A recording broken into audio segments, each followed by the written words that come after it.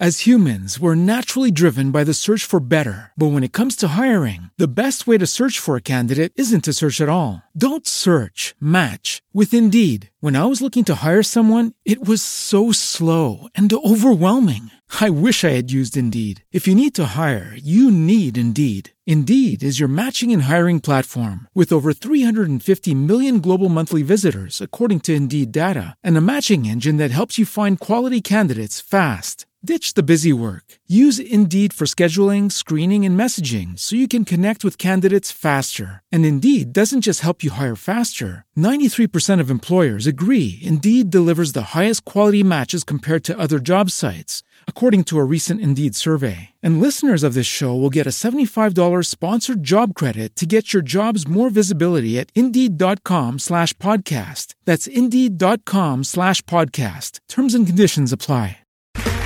Okay, round two. Name something that's not boring. A laundry? Ooh, a book club. Computer solitaire, huh? Ah, sorry, we were looking for Chumba Casino. That's right, ChumbaCasino.com has over 100 casino-style games. Join today and play for free for your chance to redeem some serious prizes. ChumbaCasino.com. No purchase necessary. Void where prohibited by law. 18+ terms and conditions apply. See website for details. If there's one thing we know how to do here in Appalachia, it's telling tales.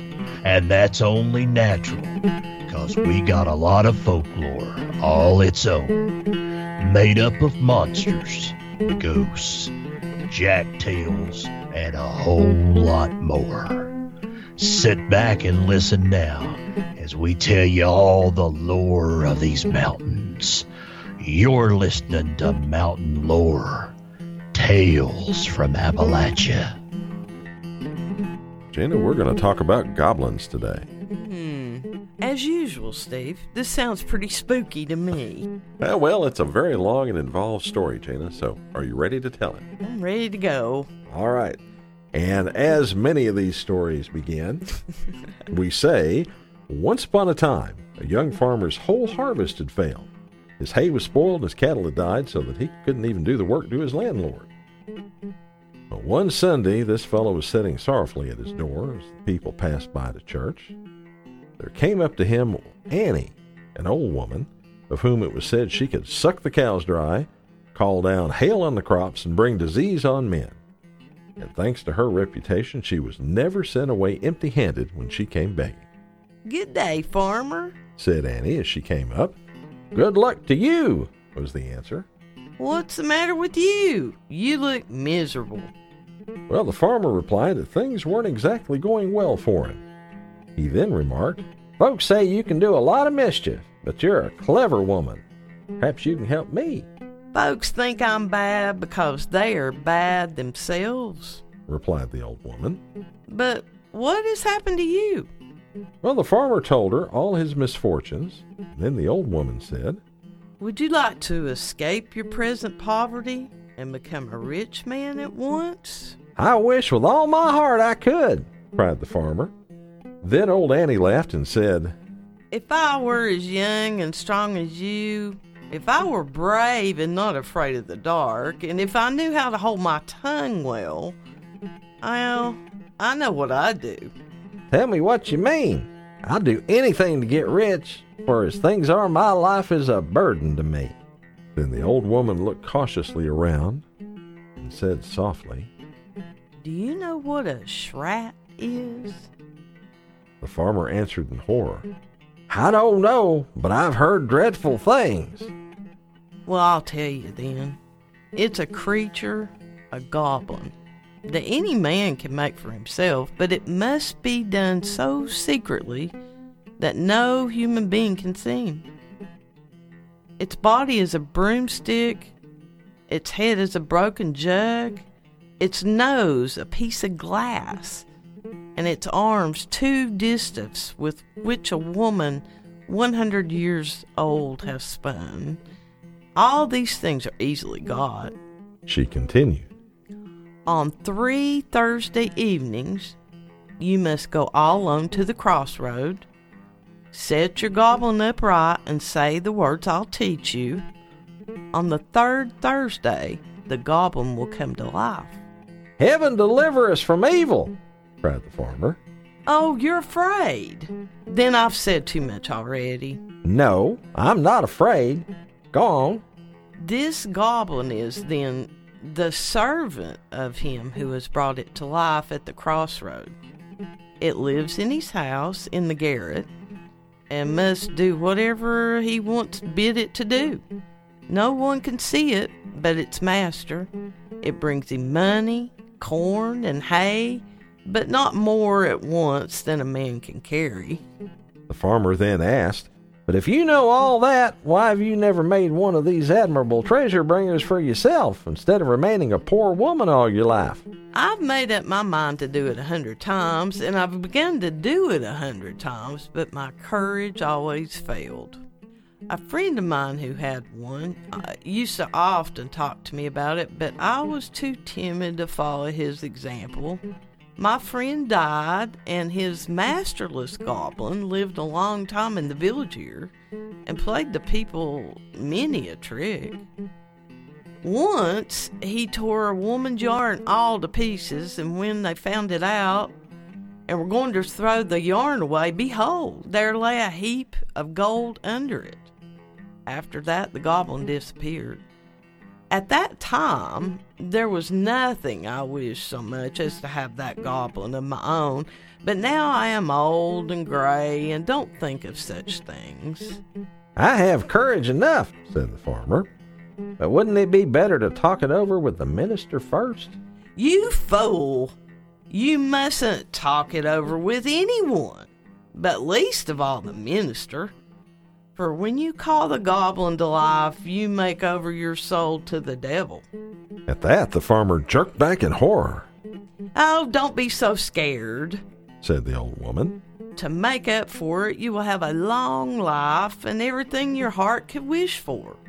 And when you feel that your last hour is near, you may still escape from the claws of Satan if you are clever enough to get rid of your goblin. How can I do that? Well, if you set him a task he can't perform, you are rid of him. But you must set about it cleverly, for it's not easy to get the better of him. The man I told you of wanted to get rid of his goblin, so he set him to fill a cask of water carried in a sieve. But the goblin carried the water, and never stopped till he had filled the cask with the drops that clung to the sieve. Then he died without getting rid of the goblin? Well, why was he so stupid? But one thing I must tell you, you must feed your goblin well to keep him in good humor. A farmer once put a plate of broth in the attic for his goblin, as he had always done.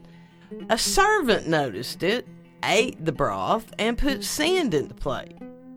That night, the goblin beat the farmer cruelly. So he did every night till the farmer found out the cause and carried up a fresh plate of broth. Then he let him alone, and now you know all about it. Well, the farmer fell silent.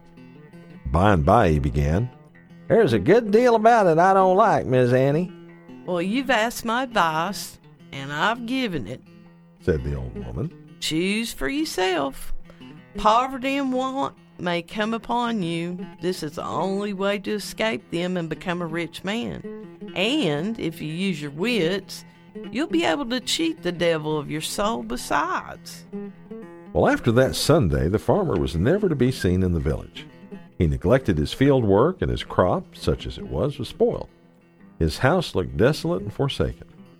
Meantime, the farmer sat in his smoky room, with the door bolted and the window curtains drawn tight, working diligently day and night at his goblin by the light of a pine torch. He got together all that was needed for it, including even the distaffs with which the old woman, 100 years old, had spun. He put all the pieces carefully together, got the jug and the broomstick, fastened on a piece of broken glass for a nose, and painted the eyes and mouth with red paint. Then he wrapped the body in colored rags, as he'd been told to do, and all the time he thought with horror that now he had the power to call this uncanny creature to life, and that he should have to keep it beside him all his days. But when he remembered the riches it was to bring, his abhorrence subsided. The goblin was soon finished, and the next Thursday, after dark, the farmer carried it to a crossroad in the woods. There he sat his goblin upright, sat down next to it, and waited. Well, every time he looked at it, he almost fainted with terror. Every puff of wind went through his very bones, and when an owl hooted in the distance, he thought he already heard the goblin groaning, and his blood froze in his veins. When the day broke at last, he took the goblin and stole cautiously home. Well, the second Thursday, he did just the same. At last, the third Thursday night came, and now the charm was to take effect.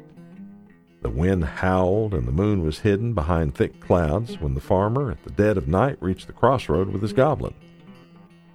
As he did the last 2 Thursdays, he sat it upright, but thought as he did so, "Suppose I were to break it in 1,000 pieces, go home and work hard and steady.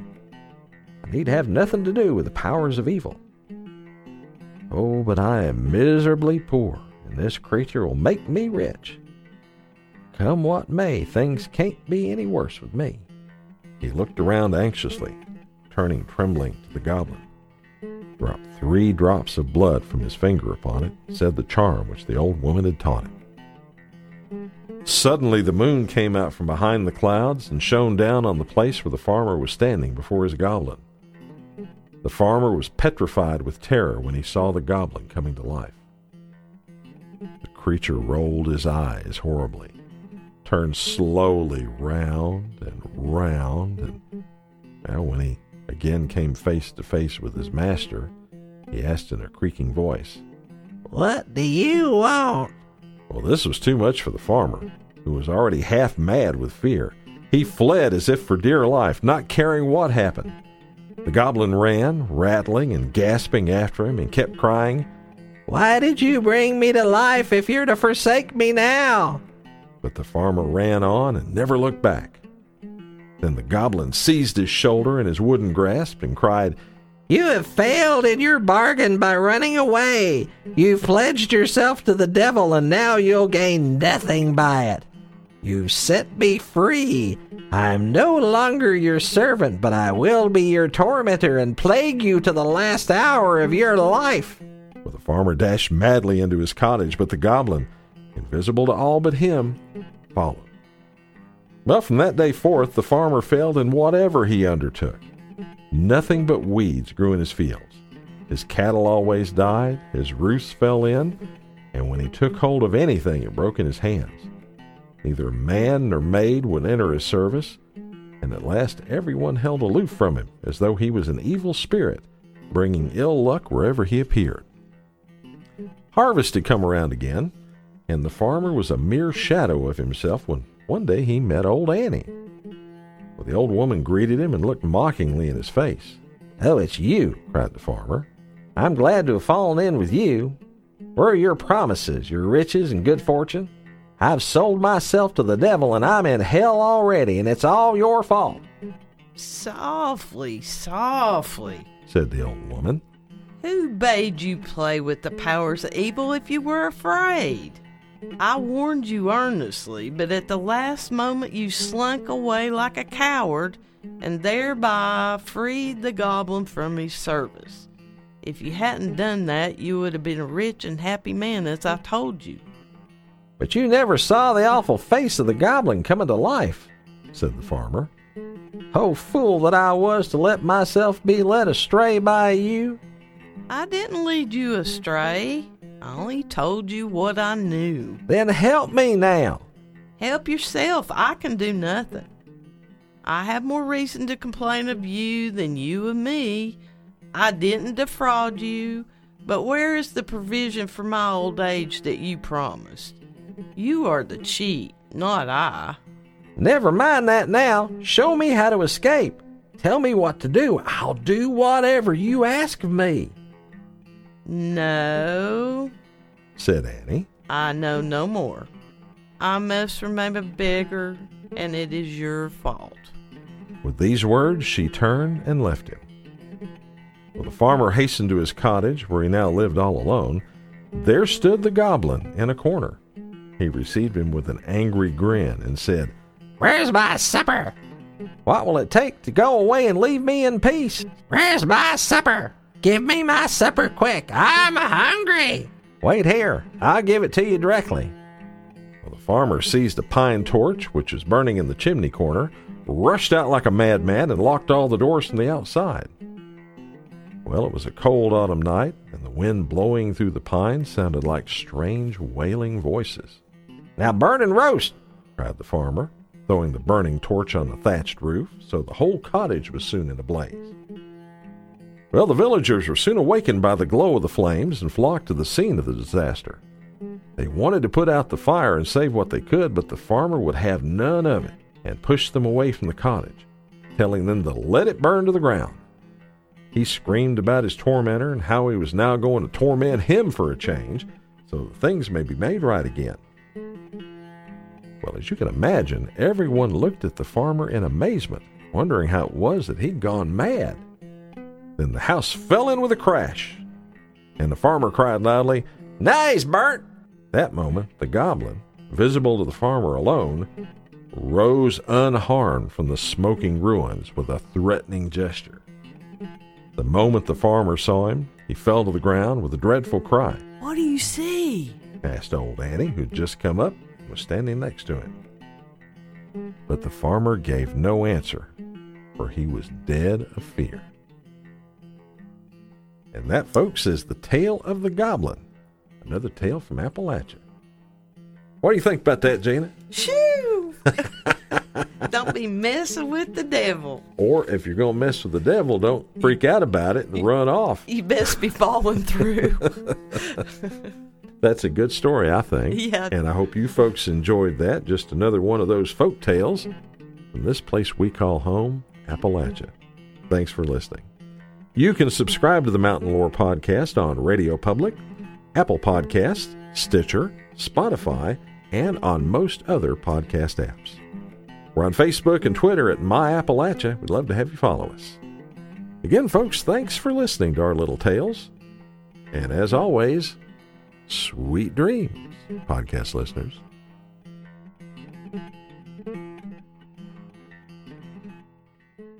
Hello, it is Ryan, and I was on a flight the other day playing one of my favorite social spin slot games on ChumbaCasino.com. I looked over at the person sitting next to me, and you know what they were doing?